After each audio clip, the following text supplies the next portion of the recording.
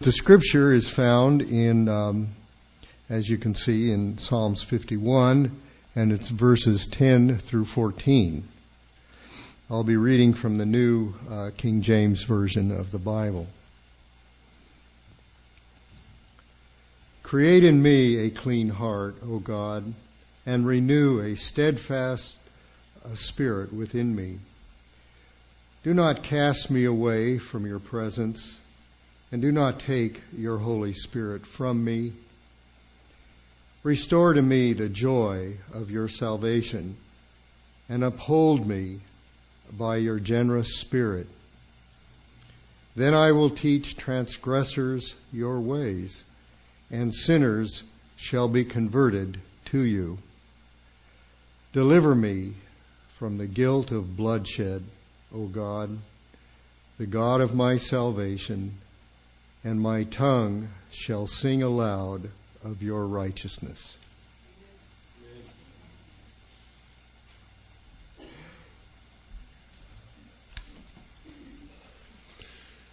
In introducing today's subject DVD from Dr. Muscala, I'm reminding you of the words of an old song. Nicodemus was a rich man. A rich, proud ruler was he, well known in the synagogue, and a reputable Pharisee. He came to Jesus on a moonlit night when everybody was in bed. And he said, "Master, you've really been sent from God." But this is what Jesus said. "You must be born again if you would see my Father's kingdom. You must put your trust in him, for he alone can save your soul." Jesus paused and listened to the rustling of the leaves. He said, "Nicodemus, the Spirit of God is something like the breeze. You can see where it's going, but you cannot see where it's been. It blows across the sands of men and across their souls and changes people's hearts." Nicodemus was offended, but he didn't let Jesus know. At the same time, he was convicted, but he didn't dare let it show. For after all, he was a Pharisee, and he never made one mistake. And the thought of his unrighteousness was just too much for him to take.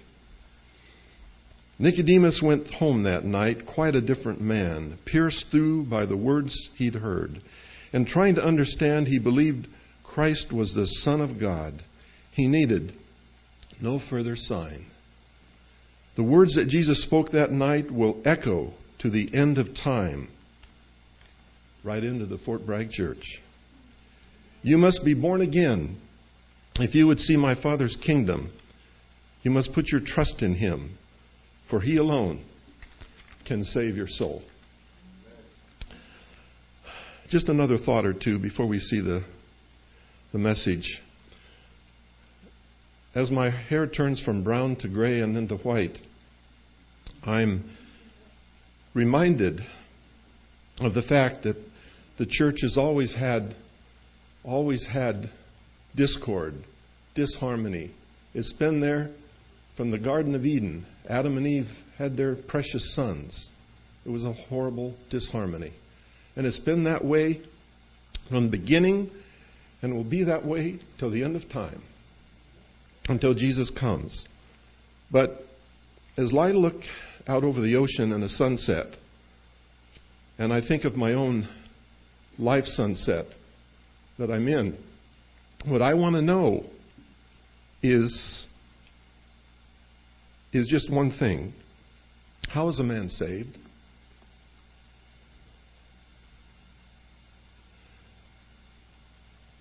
I've heard it said that, well, that's easy. Jesus died on the cross for you. Well, we also know from inspiration that we will study that theme throughout the endless ages of eternity. And so my question is, why not study it now in all its depth? It seems to be a well that has no end of pearls, jewels, and gold. Dr. Muscala will talk to us today about the judgment, something that I think being born again relates to.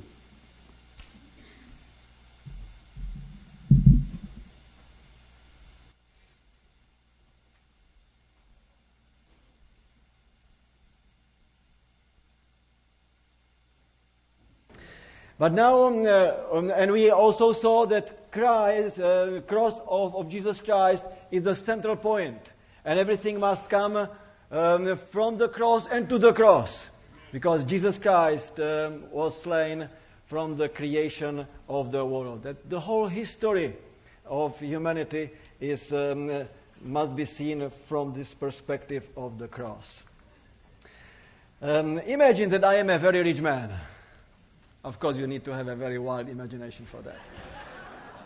And I give each of you a $100 million check. Only imagine. It will not do you any good if you do not cash the check at your bank, so you may have access to the money. Only after you sign the check at the bank will you obtain access to your fortune. Only after cashing the check can you work with the money, invest it, and enjoy the benefits. The cross of our Lord Jesus Christ is like the cosmic bank. Not only worldwide bank, but cosmic bank. You need to cash. It means to accept for yourself what God accomplished for you on the cross. And all phases of God's judgment, steps in His plan of salvation are possible because of His deposit of grace. And let me now explain and go into more details. How does one put the cross of Jesus at the center of God's judgment? How would one do it in regard of 1844? This is our basic question now. Well, here are the 7 phases of God's universal judgment. And it will be with the celebration of the cross, because cross is really here the central point of everything what we are talking. And you have judgments before the cross, judgment on the cross, and then judgments after the cross. 7 phases. So let's go and see how it works. My study now will be very specific, and I will concentrate only on two aspects. In your material, in your envelope, you have the whole article about the 7 phases of God's judgment. I hope it's a whole, because in some envelopes, some pages were missing. But you will have all details. But I will now only concentrate on 2 aspects: on the time of judgment, and then on the content of judgment. It means the nature of it. I will not deal with place or benefits or many biblical texts, only on some, and I will not describe it in details. Therefore, now let's go to the first phase of God's judgment, and this is the pre-cross judgments. Judgments in the Old Testament era. And what is the content of this judgment? What is the nature? I call these judgments as typological or pedagogical judgments. They are the teaching tools of God to tell us what is His attitude towards sin and how He saves people. They are like mini judgments of God, or better to say even example judgments. Let me give you one clear illustration here. When does God's judgment occur for the first time in the Bible? You know, it was in Genesis chapter 3, in the Garden of Eden. And question, why did Adam and Eve not die when God said that in the day they would eat from the forbidden fruit, they would surely die? Why not? Because of the cross of Jesus, because of grace. God's grace, which was streaming from the cross of Jesus, was applied to them. Revelation 13:8. When Jesus was slain, the Lamb was slain from the foundation of the world. Okay, therefore you see that all Old Testament judgments are really from the perspective of the cross already here. And you have plenty of other judgments. I will not go into these details. You can read for yourself. And this phase is very important because we have good examples how God is dealing with judgment. Now, phase number 2, as for the time, is judgment on the cross. And you know that God's cross is God's smile for us. It was a very painful experience for God, a demonstration of His justice, but also a demonstration of His love. And here we have this judgment on the cross. As for the content, the nature, I call this judgment very powerfully as the central judgment. Cross is the central point. This is the whole history of universe, I would say, goes to the cross as the central point, and from the cross goes again. And not only cross is important as a central point for us as humans, but because of the cross, the whole universe is saved today. This is why I call this judgment as central cosmic judgment. Central cosmic judgment. And again, we could spend plenty of time with this central cosmic judgment which happened on the cross, but let me point only to a few things. Who was judged on the cross? Of course, Satan was judged, and he was condemned to death. Now is the judgment of this world. Now the rule of this world will be cast out. If I am lifted up from the earth, this is the cross of Jesus here, I will draw all peoples to myself. You see the connection between the cross and judgment also here. In John 16 is the same.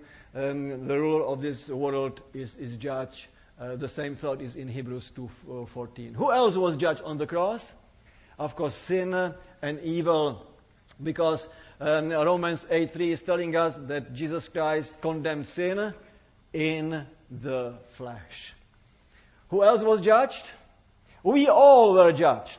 All humanity. We were there.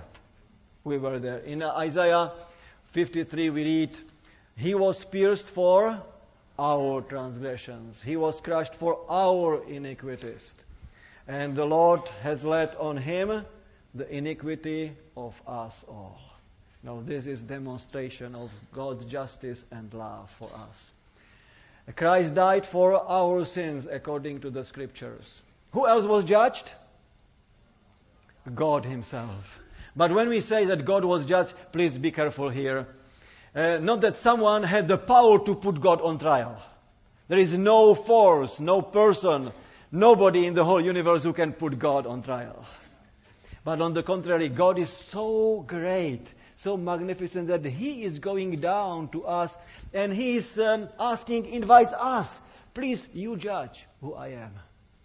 That you can know that what I am doing is really in accordance of all principles of love. Yes, He opens Himself and invites everyone to judge who He is. And by that He was proven to be God of love, God of justice, God of truth, God of order, and God of freedom. This is our God. In Psalm 51, verse 4, David is saying, I have sinned and done what is evil in your sight, so that you are proved right when you speak and justified when you judge. You know, God is justified when He is judging. In Romans 3:4 is the quotation from that, so that you may be proved right when you speak and prevail when you judge. God prevails.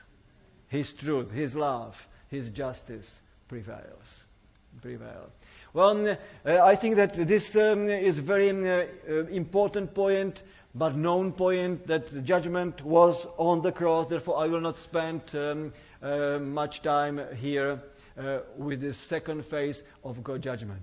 But now I have to ask you, what is the third phase of God's judgment? Let me tell you that you cannot jump from the cross to 1844. You cannot jump like that. What is the third phase of God's judgment? It's a judgment during our lifetime. This is what you experience every day. Let me explain now. Here is this phase number 3. And in this phase number 3, we need to now show in our life what we will do with the cross of Jesus. How we will relate. Will we trust God or not? Whom we will follow? What will be our orientation in our life? And this judgment which is going in our life I would like to call as decisive judgment. Why decisive judgment? Because all important decisions are made in our life. We do our decisions, and God respects our decisions. And nobody can do any decisions for us, and nobody can change our decisions. Amen? God cannot change our decision, or Satan cannot change our decisions. We decide. We decide what we will do with Jesus. Therefore, this is what I call decisive judgment. What is going on in our everyday life. And there are many beautiful verses, but I would like now to study with you only 2 places from the Bible to prove this point, how important is this decisive judgment during our lifetime. Because everything depends on our relationship to Jesus Christ. He's drawing everybody to himself, and we need to decide. The first text is John, the Gospel according to John, chapter 5 and 24. And here we read, Jesus is saying, according to New King James Version translation, I say to you, surely I say to you, amen, amen, this most assuredly I say to you, he who hears my word and believes in him who sent me, one day will have eternal life. Do you read that? Like that? No. He has right now eternal life and shall not come into judgment, but has passed from death into judgment. Therefore, if we hear the preaching of the gospel and now we respond positively, we read here that not only we have eternal life, but we will not come into judgment. Wow! We will not come into judgment. Is Jesus Christ correct when he's saying that we will not come into judgment? In 2 Corinthians 5:10, we read what Paul is saying. For we must all appear before the judgment seat of Christ. Is Paul and Jesus in contradiction? No, they are not in contradiction. Let me show it why they are not in contradiction.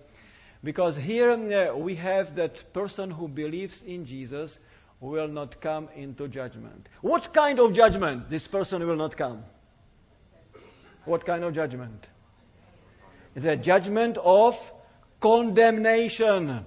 Judgment of condemnation. There is a specific Greek expression there. I will not go into these details.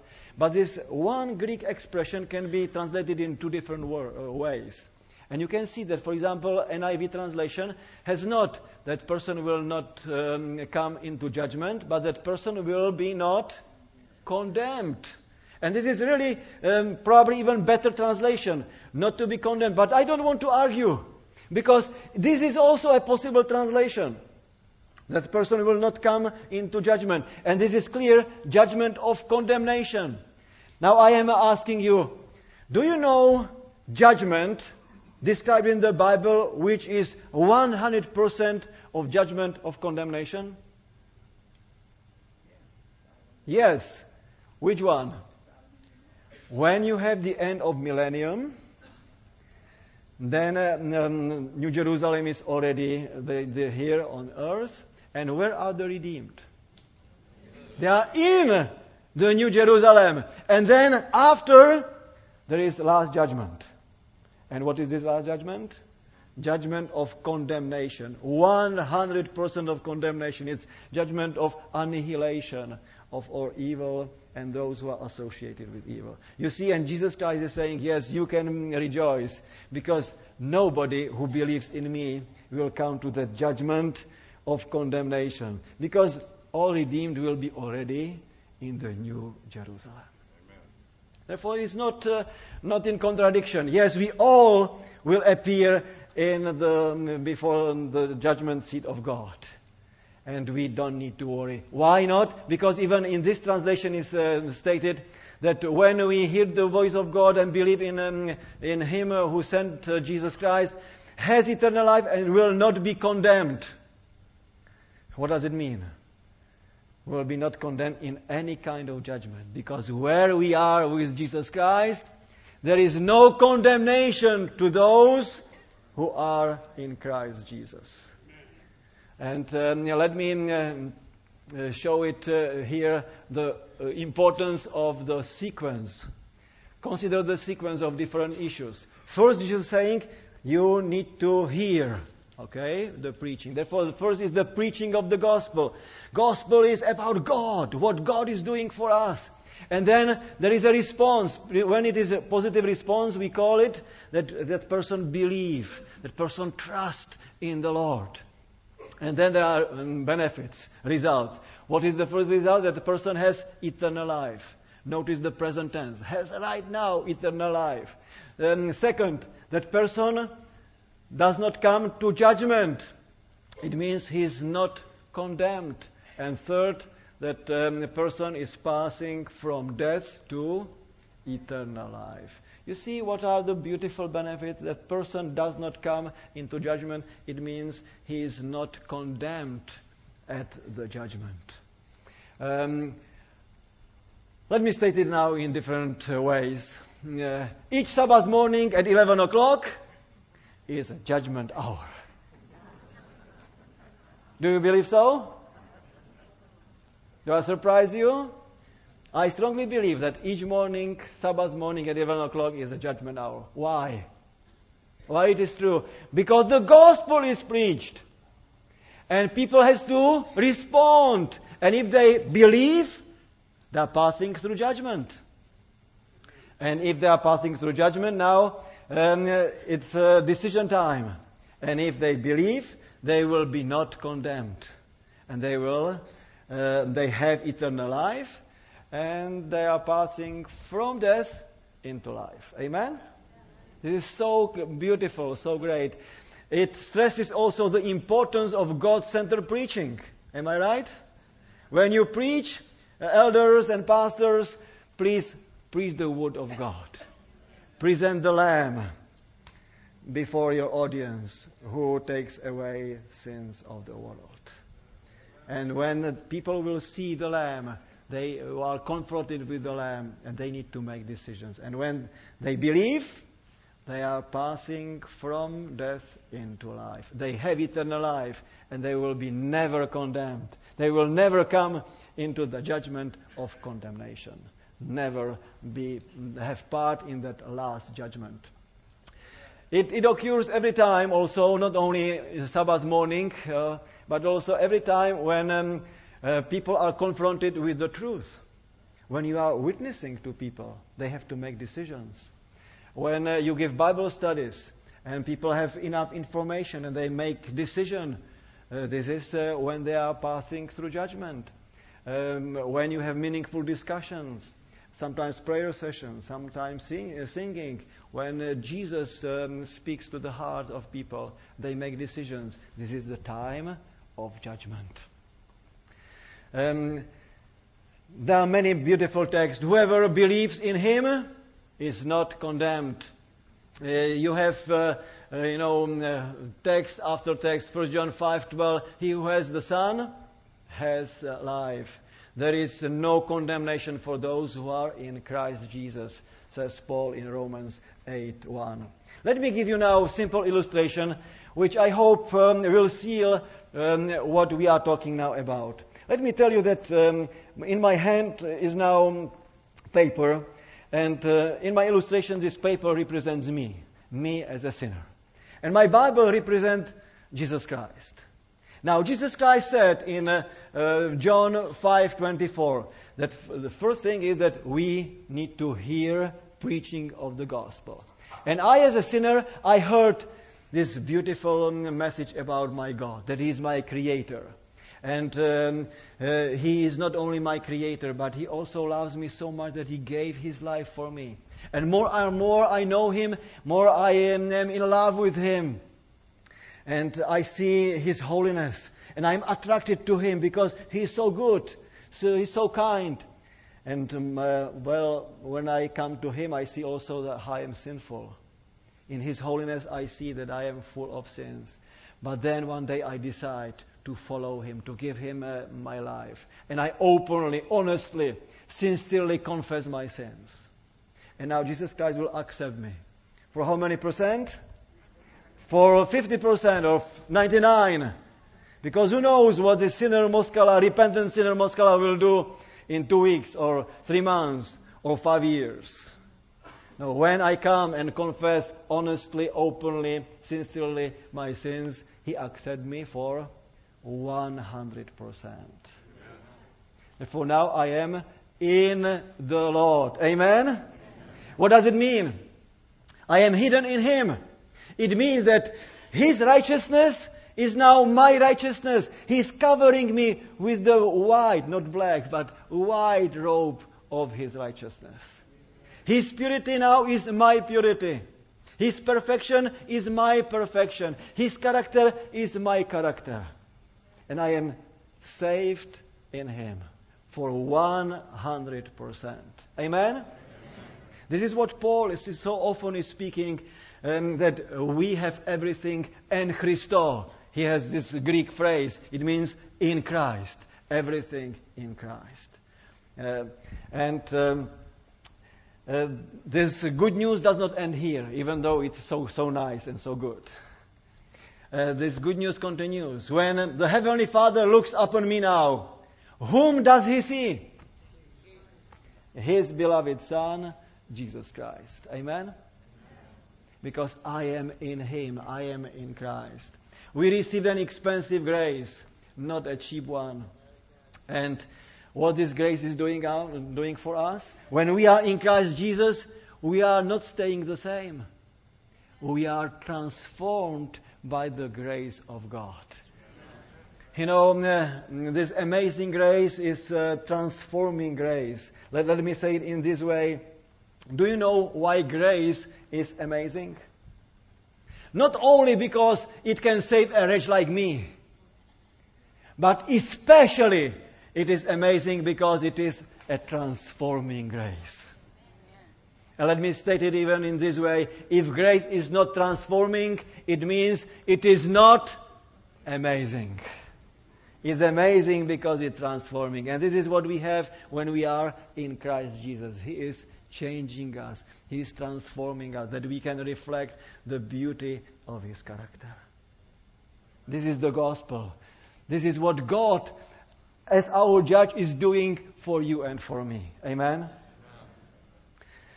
This power of God's grace is really amazing. Let me stress here one quotation from Ellen G. White. This is my favorite. This is like the golden verse of Ellen G. White. In Steps to Christ on page 62, she says, if you give yourself to Him, to Jesus Christ, and accept Him as your personal Savior, then, sinful as your life may have been, for His sake, not for your goodness or for your achievement or your performance, but for His sake, you are accounted righteous. And now listen, Christ's character stands in place of your character. And what else? And you are accepted before God as just as if you had not sinned. Amen.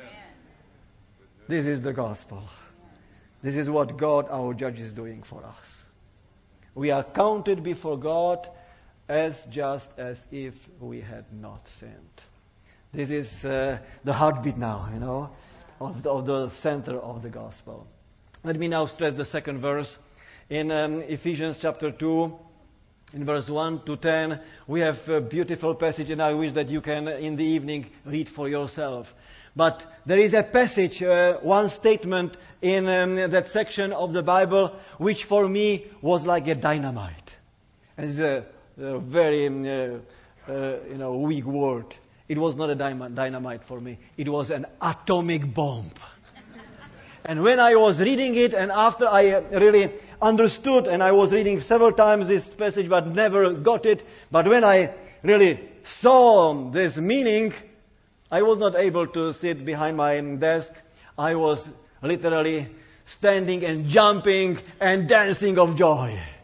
Because it's so powerful. Let's read together. Paul is saying that when we are without Christ, we are a dead meat. Okay?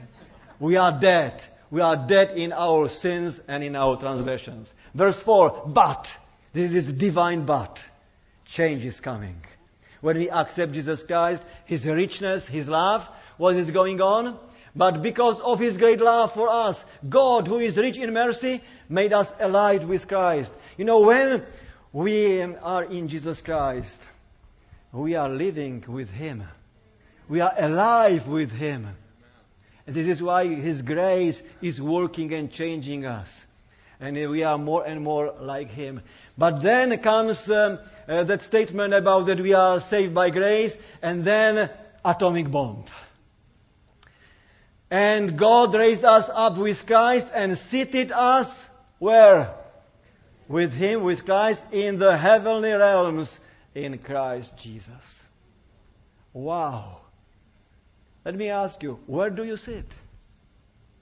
According to this verse, you are saved in Christ Jesus. And because you are saved by faith in Jesus Christ, by faith you are where? You are already sitting in heaven. You are there. And where? In what place in heaven?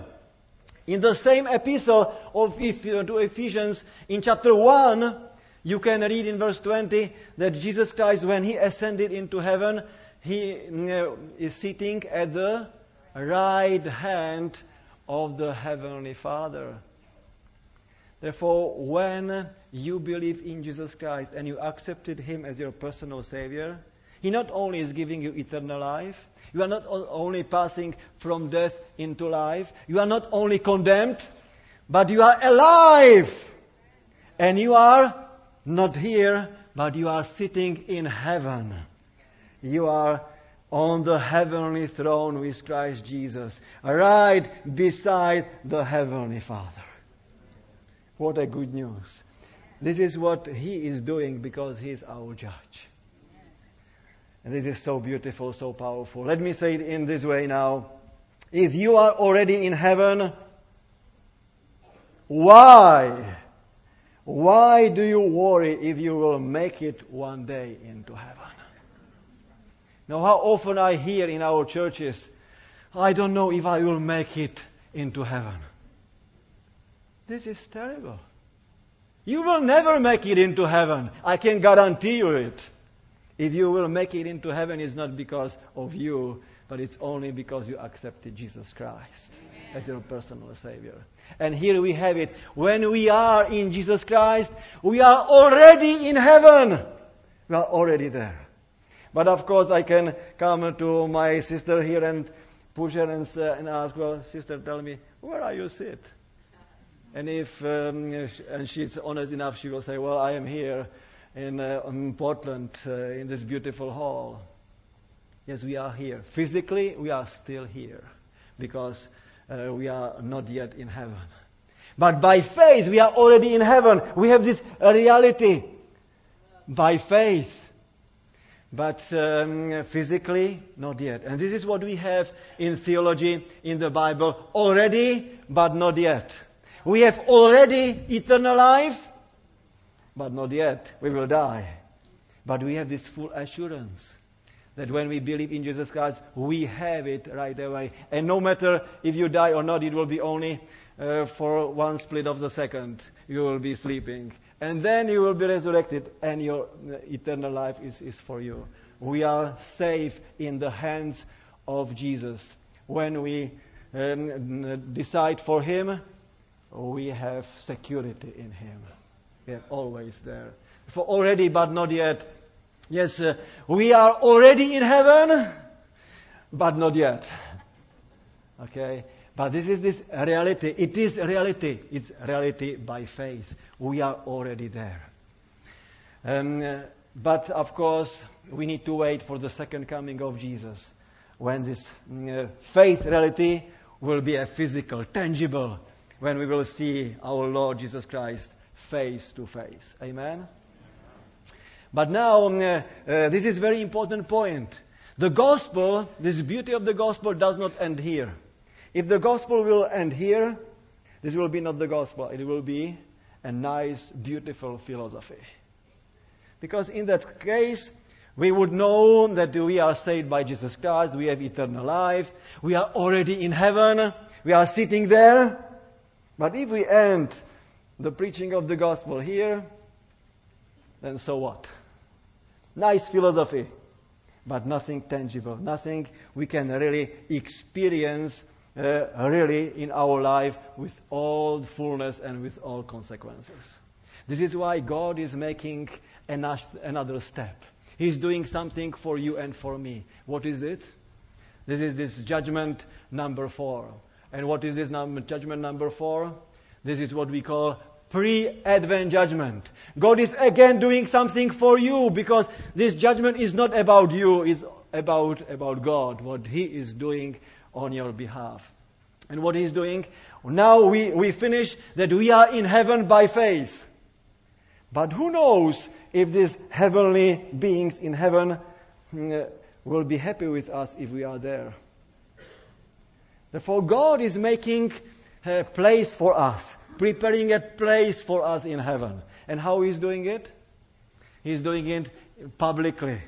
He's calling the whole judgment in heaven in order to secure legally our place in heaven and secure it in front of the whole universe. Amen? This is what He is doing for us. And now let's think more about this pre-Advent judgment. What is the nature of the pre-Advent judgment? We call usually this pre-Advent judgment as investigative judgment. But let me tell you very openly, this term in 21st century, as we are living today, this term can be a misleading term. Let me explain. Who needs to investigate? God? Absolutely not. In 2 Timothy 2:19 we read, the Lord knows those who are His. Therefore, who needs to investigate? We, believers in Christ Jesus? Of course not. Why not? According to 1 John 5:12-13 and many other texts, he who has the Son has life. And not only that, he who does not have the Son of God does not have life. I write these things to you who believe in the name of the Son of God, so that you may know. That you may know that you have eternal life. You don't need to be wishy-washy, shaky, with doubts. No, you may know for 100% that you have eternal life when you are in Christ Jesus. It is so simple. Salvation is not difficult, it's simple. We theologians sometimes we are making difficult. Okay. But salvation as is presented in the Bible is so beautiful, so simple. When we have Jesus, when we have the Son, we have life. And we can know it. Therefore, it is investigative judgment is not that we investigate something or God investigate in order to know. Therefore, you see how the term can be misleading, that people are thinking about different things, and this is not what is in the context. I can give you here illustration. In July this year, I celebrated with my wife our 30th anniversary. I am already happily married for 3 decades. Wow, I'm so old. Well, let me tell you this. I don't need to wake up in the morning and think, well, am I married or not? Why not? Because I love my wife. I never divorced her. I make my decisions in respect to her. I stayed with her even in our difficult times. I was not always a perfect husband, that's true. But we belong together and we live together. This is why I know I am married. And I don't need to wake up in the morning and think, am I married or not? It's automatic. I know I am married and I can rejoice in it. And every day is more beautiful. Okay, I know it. And let me say to you that in the same way, I don't need to wake up in the morning and think, am I saved or am I not? Why? Because every morning I rededicate my life to Him. The first thing I do after I wake up is to kneel beside my bed and thank Him for the gift of life. And in that morning, this is the first step. Sometimes even in the bed, but usually I kneel down and I say, Lord, I give again my life to you. I dedicate it to you. And you fill me with your holiness. You transform me, you change me, you use me, you bless me. And I start the new day like that. I put my family there and others into the hands of God. And during the day, I walk with the Lord. I do my decisions in regard to Him, to His word, to His law, to His person. And in the evening, when I go to bed, I again kneel down and I ask Him, well, forgive me if I did something wrong. And accept me again. And I rededicate my life again to Him. And I can sleep in His hands, knowing that if something would happen, I don't need to worry. Because if I would die in that moment, I am in His hands. I am in Him. I am safe in Him. I am in Christ Jesus. Amen? Therefore, I don't need to wake up in the morning and think, am I saved or not? Because I know that Jesus Christ is my personal Savior and I am in Him. He is for me and never against me. Amen. Well, in addition, in the pre-Advent judgment, humans are totally passive. Do you know that? We are totally passive in the pre-Advent judgment. We do not play any active role. We have made our decisions. It's finished. Okay, we have made our decisions. And now this judgment is about what God, our high priest, is doing for us in heaven. The Day of Atonement is not about us, it's about God, about the high priest, what the high priest is doing. Amen? This is his activity. It is his day, the day of the high priest, and what he is doing for us. And this is what he is doing in heaven now, right now for us. And for who needs to investigate? Yes, angels. That's true. Angels need to investigate. The pre-Advent judgment is conducted mainly for the sake of angels and the heavenly beings. Therefore, for them, it's correct, as you can read in Daniel 7, 9 to 10. But, terms we are using are very important. Because by terms, we convey concepts, truths, ideas. And we need to choose the best. Am I right? We need to choose the word which can really convey what is the content of this judgment. Therefore, I would like to suggest, when you speak about angels, yes, use the word investigative judgment, because they need to investigate. But if you speak about God, God does not need to investigate. If we speak about believers, we don't need to investigate, because we know. Therefore, what will be the better term, the best term, which will describe the content of the judgment? After all discussions with my colleagues and my search and my prayers, I would like to suggest this term. I would like to propose this term, this better term, that this judgment is actually affirmative judgment. Your decisions you made privately between you and God, God is now taking in public in front of the whole universe and is affirming your decisions for Him.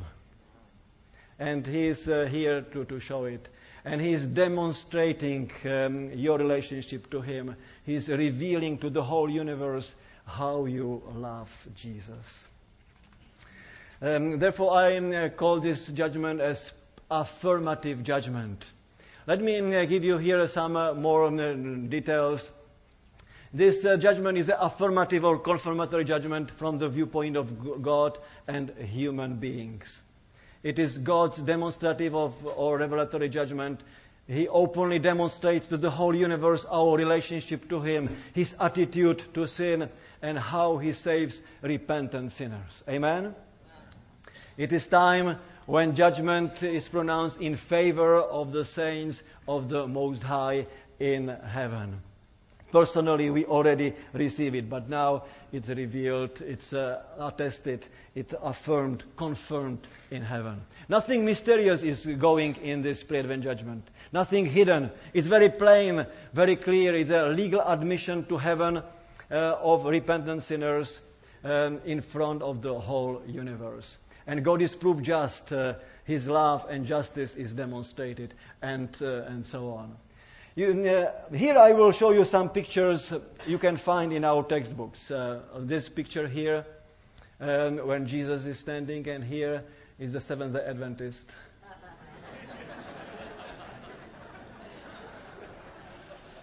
You see what we are conveying by this picture? That religion is a very sad experience.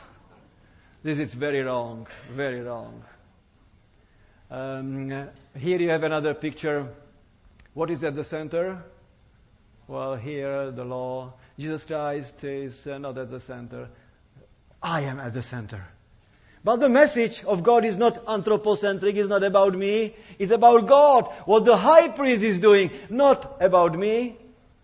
Therefore, there are wrong pictures, very misleading pictures. I don't like that because what is missed there? Pictures are very impersonal, with very sad faces. You saw this.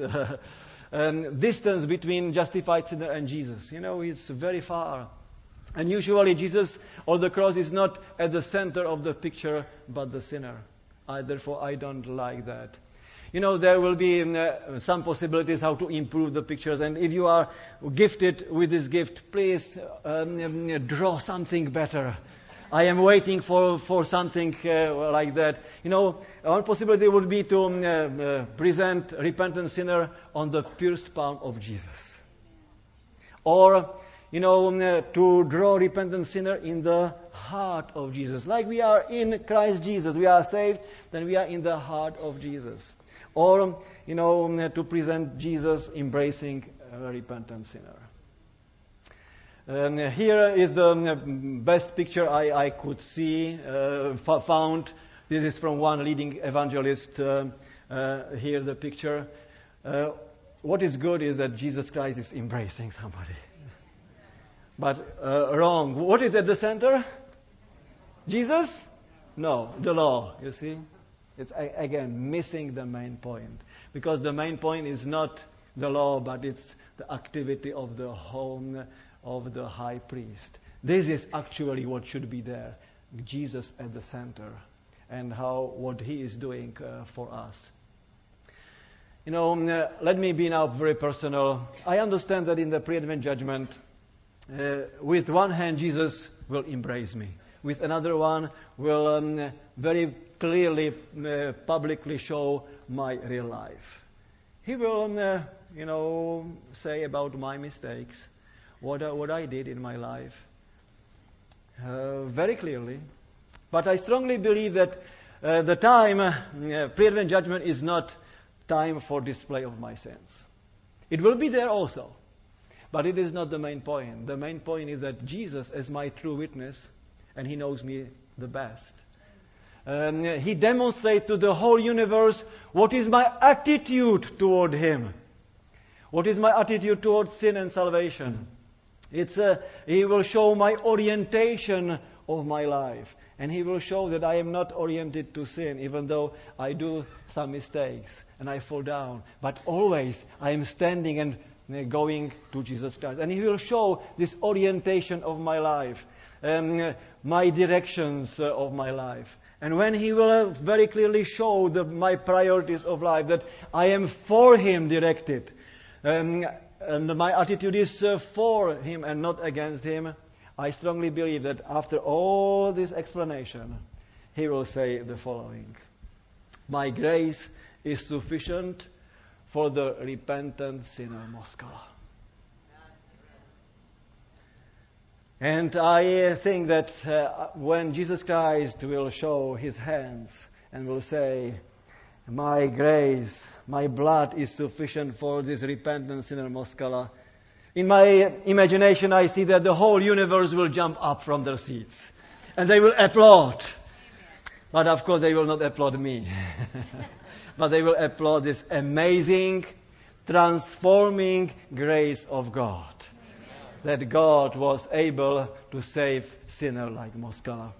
And I also imagine that in that moment they will say, well, we want that Moskala will live with us and will live with us for all eternity.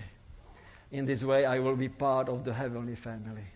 And I imagine that they will say, and if Moskala will be not here, then will be an empty spot in the whole universe. We want him there. He is part of our family. And in this way, what Jesus is doing, my high priest, my glorious, beautiful high priest, he is legally securing in front of the whole universe my place in heaven for all eternity. Amen? This is why I personally need, you need the pre-Advent judgment. You need this affirmative judgment that God will affirm your place in heaven in front of the whole universe. You know, in John 14 verse 1 and to 3, we read that Jesus Christ promised that He will go into heaven, and when He will be in heaven, He will prepare a place for us. And I was always wondering why it takes Jesus so long to prepare place for me in heaven. Because I know that He is a mighty creator. He can say the word, and for all of us will be in 1 second place in heaven. For why it's so long? Because He takes time to secure our place in heaven, in front of the whole universe. This place is not only a physical place, but it's a place that we can be in heaven for all eternity and spend this eternity with the heavenly family. Amen? And then when we are now by faith in heaven, and now our place in heaven is secured in phase number 4, what is needed more? If the gospel will end here, again we will be very miserable people. But now, when we are by faith in heaven, and Jesus Christ in the pre-Advent judgment is securing our place in heaven, what He can do? He can go down here on this planet Earth to take us back home. And this is this judgment during the second coming of Christ. And I call this judgment during the second coming of Christ as realization judgment. Because everything what we were hoping for, what we were believing in, now will be tangibly, physically realized. This will be our reality. Amen? This is why we are Seventh-day Adventists. We have this beautiful hope for the second coming of Jesus. And this is why I call this judgment as realization judgment. And you know this judgment very well. Therefore, let me quickly go to the sixth phase of God's judgment. After the second coming, what will come? Millennium. Judgment during millennium. What kind? Why we need judgment during millennium? Well, because of new understanding for us, for the redeemed. And this is why I call this judgment as attestation judgment. What's going on there? Let me say it very simply. You see this biblical text which speak about pre-Advent judgment, the judgment during millennium. And now, what is the content? Well, God wants us to be happy in heaven and happy through eternity. Am I right? Even though our beloved ones or close relatives would be not there with us. And God wants that we will be happy. You know, hypothetical illustration. My father died 3 years ago. He passed away. And in 90, he was 90. And he was the one who led me to Jesus Christ. And in my memory and in my relationship with Him, this was always the best. And now, only hypothetically, let's say that I will be in heaven and He will be not there. What a shock would be for me. And of course, I will not doubt about God's love and justice, because I know that God is love and just, especially love. When I am there, He must be a great love. And if I am there and my Father is not, I will have this question mark. I will not doubt about God's decision, but God will see my question mark here. Therefore, one day He will come to me and say, Jiří, let's go for a walk. I need to explain to you something. And He will tell me that I know only one side of my Father. And He needs to show me something else. And He will demonstrate why He had to decide that my Father would be not in heaven. And in that, all these questions will go out. Of course, God wants us to be happy in heaven and happy through eternity, even if we should there meet our enemies. Or those who, according to our understanding, were enemies of Christ and His people. Again, a hypothetical example. Imagine that you will be in heaven and you will meet Nero, Hitler, Stalin, Mussolini, Pinochet, or Osama bin Laden. What a surprise. I strongly believe they will be not there, but it's only for illustration's sake.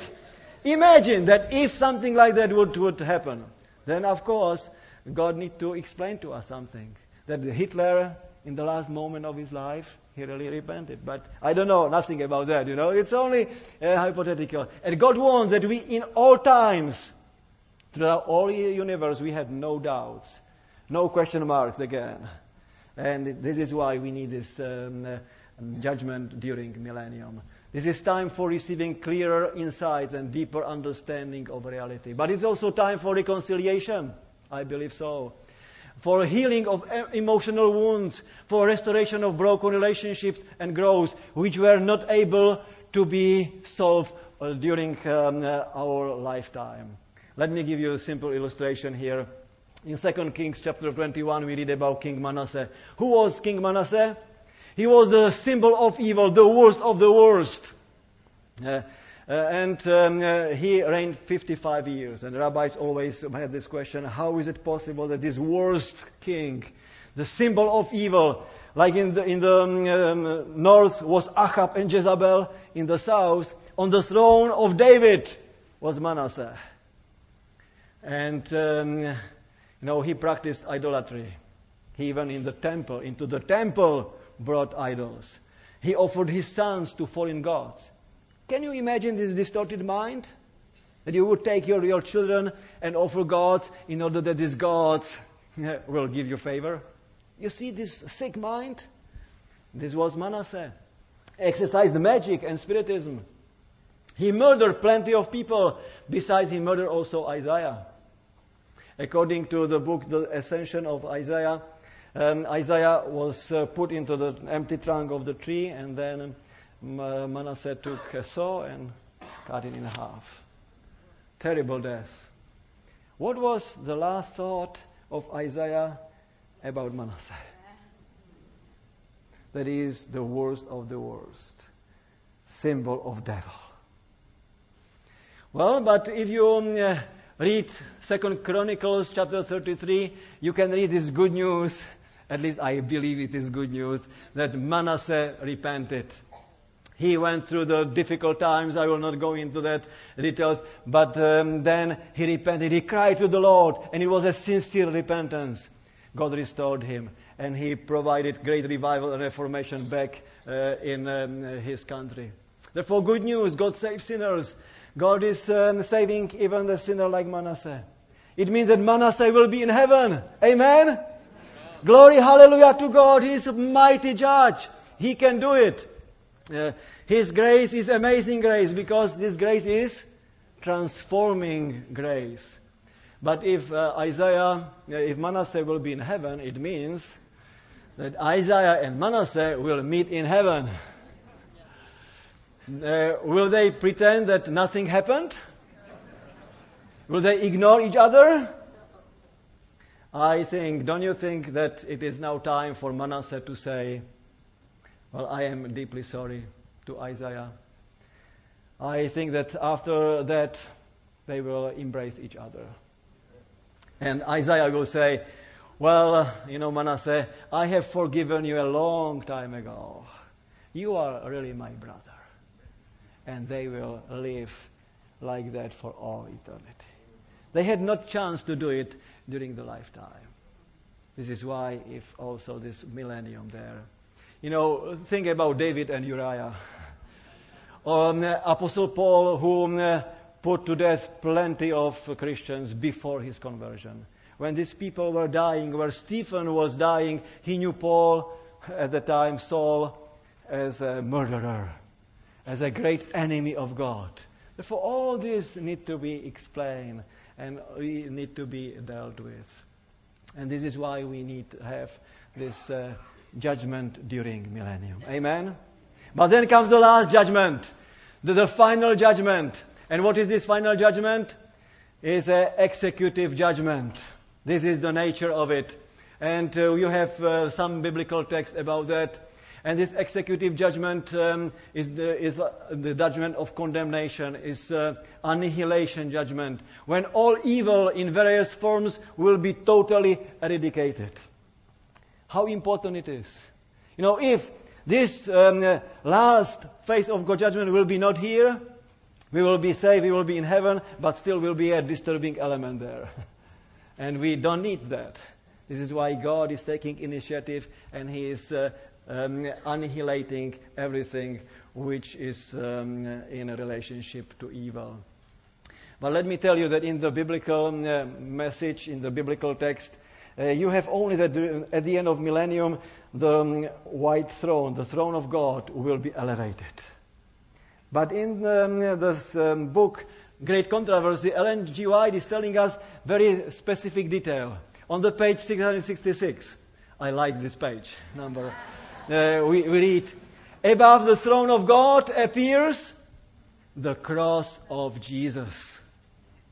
In the light of the cross, the whole great controversy between God and Satan, light and darkness, truth and deceit is shown. This will be the best multimedia presentation. I am looking forward. I don't know how long it will be. It will be 2 weeks or 1 month or longer. But all these details will be there. We will be, looking for it with open mouth. And we will understand more. And then also, not only this will be a sweep of the whole history, but every individual will also see in the light of the cross what God did for him or for her. And what will be the end? Not only all redeemed, good angels and the heavenly beings, but also the wicked people, the evil angel and Satan himself will bow down before God, and they will all confess that Jesus Christ is the Lord, to the glory of God the Father. As everybody will attest that great and marvelous are your deeds, Lord God Almighty. But after a crystal clear demonstration of God's love and evidence of it, Satan admits that God is just. Yes, Satan's claims are refuted. But he is angry at himself that he testified to God's justice, and he leads his followers to a final rebellion. Because it was demonstrated to the whole universe that what God had unselfishly done for sinners, and that even the best information could not change the heart of the wicked. This is, by the way, why they are condemned and outside of the New Jerusalem. The fire from heaven will fall down and destroy, annihilate evil and everyone who associated with it. But this fire from heaven, this act of God, is actually a strange work for God. It's an alien task, but it's a very necessary act. God has no pleasure in destroying the wicked, for I have no pleasure in the death of anyone. This is a strange act for God, but very important, very necessary act. And it will be never done for the second time. And in this way, we have here the victory of God, victory of His love, of truth and justice. It's a moral power who wins, not physical. It's a moral power of God. And He is the only warrant of freedom, harmony, peace, and justice. Therefore, in the new earth will be no more death, no sickness, and no wickedness. Amen? It means there will be no three institutions of which we are the most scared. No cemeteries, no hospitals, and no prisons. Amen? And no more sin, sinners, evil angels, or Satan. But instead will be only love and peace and joy, security, creative work, meaningful, lasting relationships, to harmony, traveling during the whole vast universe, and dwelling place of God with man. And He will live with them. They will be His people, and God Himself will be with them and be their God. What a beautiful picture. Imagine all eternity with God, angels, heavenly beings from all the different 120 billion galaxies. redeemed of all generations, from Adam to the second coming of Christ. The best fellowship ever, never-ending growth in the Lord. And this is the gospel according to God's judgment. This is big picture. Glory, Hosanna, hallelujah to the Lord. This is the divine judgment. And this divine judgment is a celebration of the cross, celebration of the person, Jesus Christ. Amen? The gospel according to God's judgment, it is a perfect gospel. Why? Because our God is perfect in all His actions. He is God of love. He is our beautiful judge. And once again, glory, Hosanna, and hallelujah to the Lord. Amen. Let's pray. Our Heavenly Father, we are here before you, and we want to thank you for this beautiful plan of salvation. More and more we understand what you are doing for us. More we are standing in awe before you. And we want to serve you because you are this wonderful judge who is for us and never against us. Thank you that you justifies, you saves, you delivers, you vindicates. Yes, you are at the center. You are doing it all because you love us. And because we know you now, we want to serve you and serve you faithfully. We want to fulfill our mission you are calling us to do. Therefore, please, purify us, fill us with your Holy Spirit, and give us all your grace and power that we can be your faithful followers and that we can also accomplish your task you are giving us in this world. That other people can also hear this good news about you, that you are our judge, that you are smiling on us, you are for us and not against us. Thank you that you will come soon and give us this full assurance of salvation and also new power to go and preach because we are called to do it. Thank you in the name of Jesus for everything. Amen.